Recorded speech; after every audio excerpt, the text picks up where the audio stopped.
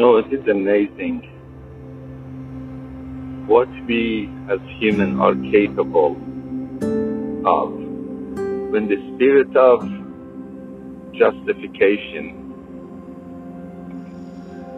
falls on us.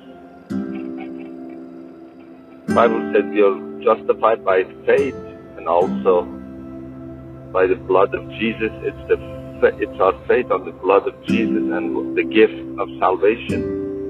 That's the only reason that we are justified. It's the gift of God.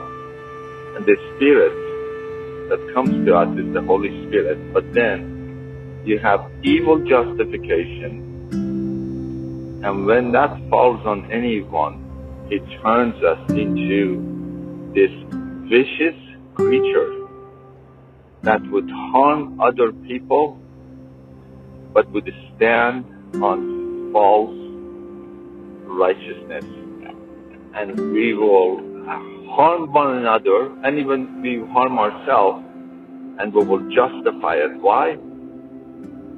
Because that spirit will fall on us. I call it the spirit of justification. And some may say, explain a little bit more. See, anything but the Spirit of the Lord is a false justification. Someone hurts me, I justify to hurt them back.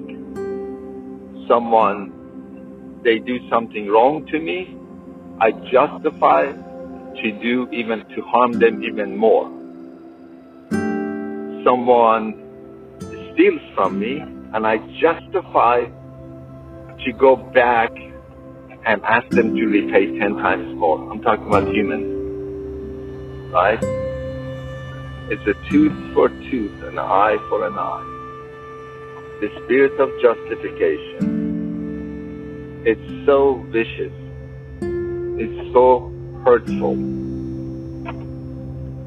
Then I renounce any shapes and forms of human justification that comes from the root of the tree of knowledge and good and evil, or if it's the fruit of knowledge of good and evil.